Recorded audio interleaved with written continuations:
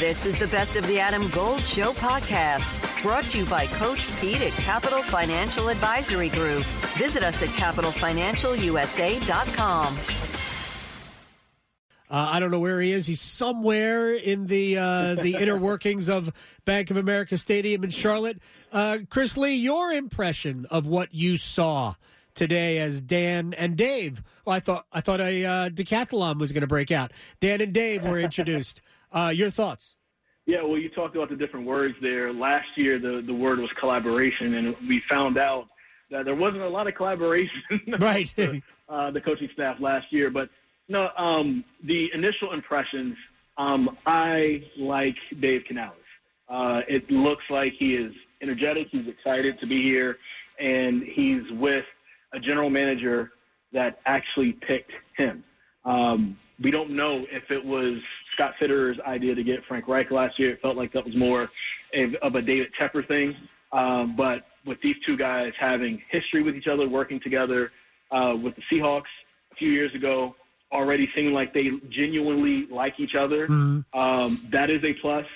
And the fact that they seem to have some sort of a chemistry and working together already. Those are things that you sit back and as you're observing, you're liking it. But I do believe that they are there's still a lot of work to do. Oh, yeah. We heard Dave Canales say that his timeline is right now. We heard that from Matt Rule. We heard that from Frank Reich. So what's going to be different? And that's the part that we're waiting to see. Chris Lee is joining us, WRAL TV5 and co-conspirator. What did I just say? Co-conspirator on the Panthers Playbook podcast. Yes, almost everybody wins the press conference, right? Because you're full of energy, and we get the platitudes, we get the process, we get the leaders, we get the passion for football, we competitors, all of that. We heard all of the buzzwords that you're going to hear at press conferences. A couple of things that jumped out at me. I want your take on this. The fact that he clearly openly wants Ejiro Evero to stay. He wants the defensive coordinator to stay. And I think by bringing up the name Jim Caldwell, it seems to me that he would like Jim Caldwell to stick around. What did you have any reaction to those two things? No, those were two things that definitely stuck out in the back of my head, too, is just like, okay, there's already something here that he wants to – he doesn't want to just, like, kick everybody out and just start from scratch. He already sees what's working, and it feels like he wants to build on what is already working, right? From a PR standpoint, that looks good because he's going to have a quarterback that's already here. He's going to have a lot of offensive pieces that are already here, and he's going to have to do it from that standpoint of building on what they already have instead of just trying to force everybody to do what he wanted them to do, what he feels like is best for the team. That's what it felt like we got last year, right, with Frank Reich trying to get everybody to fit into what he wanted to run. So I think that is part of what helped him win the press conference and wanting to keep Evero around. He talked about his time with the Seattle Seahawks and Evero's defense over with the Rams, giving them fits all the time. It was very interesting to hear him bring that up, and then also that he wants to keep a mind like Jim Caldwell in the building. Yeah, again, two very good things. What was interesting is that last year they made a point to talk about different ideas and bringing everybody together. It does seem collaboration, right? Yeah, collaborate. It does seem based on the hires that have already been made that there is more continuity versus collaboration. What are your thoughts on that?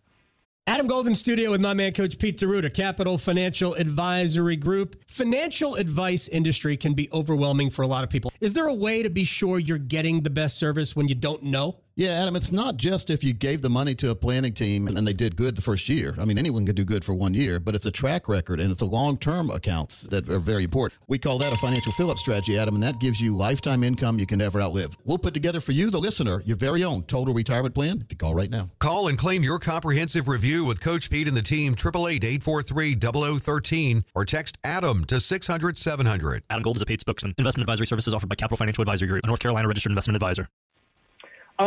Yeah, last year you had a situation where David Tepper said he didn't want the old boys club. Those are his words. Right. Hiring going on.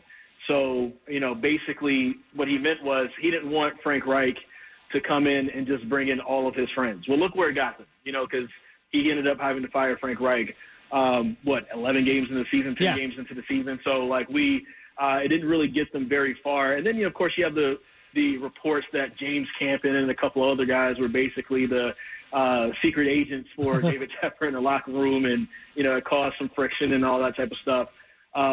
I think it's a good thing that Canales is bringing some guys that he is familiar with, guys that he knows what he's going to get from them.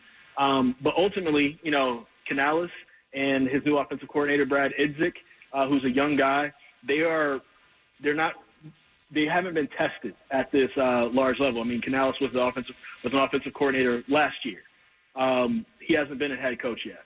Idzik was a positional coach last year. He hasn't been an offensive coordinator yet. So, and then you have the other guys that's there. The one person I am excited about, and I don't know if this is a sexy hire to Panthers fans, but having Brant Tillis along, coming from the Chiefs, and he's the guy that basically helped, put that team together and doing the contract negotiations. Of course, we had the big negotiation with Chris Jones that really could have altered where this team is at right now. You look at Brian Burns. He's got a contract that they need to be negotiated. You look at, Derek Brown. He's got a contract that needs to be negotiated. Keeping the good parts of this team together so that Canales has something to work with is going to be very important.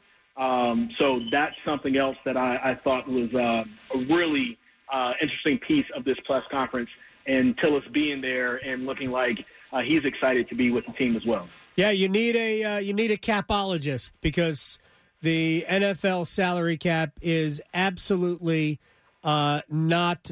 I mean, it's indecipherable to a human being. I have no idea. No way to figure out the salary cap. You can look at the same spreadsheet over and over again, and wait a second, they look like they're $30 million over. Oh no, they've got room. Okay, fine. I apparently can't read. I have no idea. I think the Panthers have about $30 million under the cap right now. Brian Burns eats up a lot of that. Derek Brown's contract wouldn't probably, some of it might be impacted this year when they redo it, because they don't have to redo it just yet. But you should do it as soon as you can with Derek Brown. But if they do re-sign Burns, that number is, goes down from 30 to 0, close to 0, based on what top edge rushers get.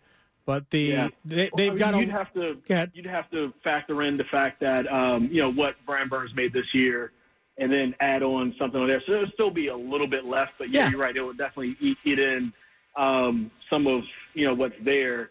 But I mean, that's at least that hard part is taken care of by Tillis and Dan Morgan, who somebody who was a really good player in his time.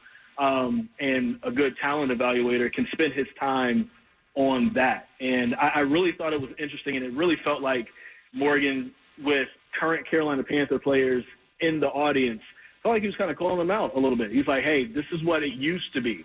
I want to get it back to what it used to be here. We need to have dogs in the locker room. We need to have guys who want to win. And you had Austin Corbett and Ike Ekwonu and Chandler Zavala and Brady Christensen all sitting there watching. And on the other side from them, you had guys like Thomas Davis and Mike Tolbert, Jonathan Stewart, and guys like that. So it's like Musa Muhammad. So it's like you have the juxtaposition of the different eras. And he's almost like telling his guys, hey, you need to be more like them or you're not going to be around very long. And I kind of like that he's kind of taking that stance, and he publicly kind of was calling that out. Yeah, without saying we didn't have enough guys who compete, he said we don't have enough guys who compete. We have some competitors, and then we need more.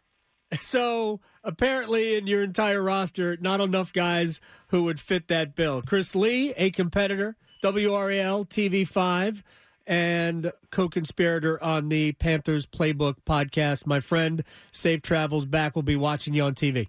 Thank you so much. Appreciate it. Career-driven individuals ready to unlock your potential? Discover William Peace University's School of Professional Studies. Our classes are tailored for the working professional. Attend class on your terms with our online sessions and choose from various start dates throughout the year. Dive into a curriculum designed for success. Every class is a stepping stone that takes you closer to your career goals. Take one or more classes. It's in your hands. Elevate your career with William Peace University's School of Professional Studies. Dive deeper at williampeace.info/SPS. Your journey begins here.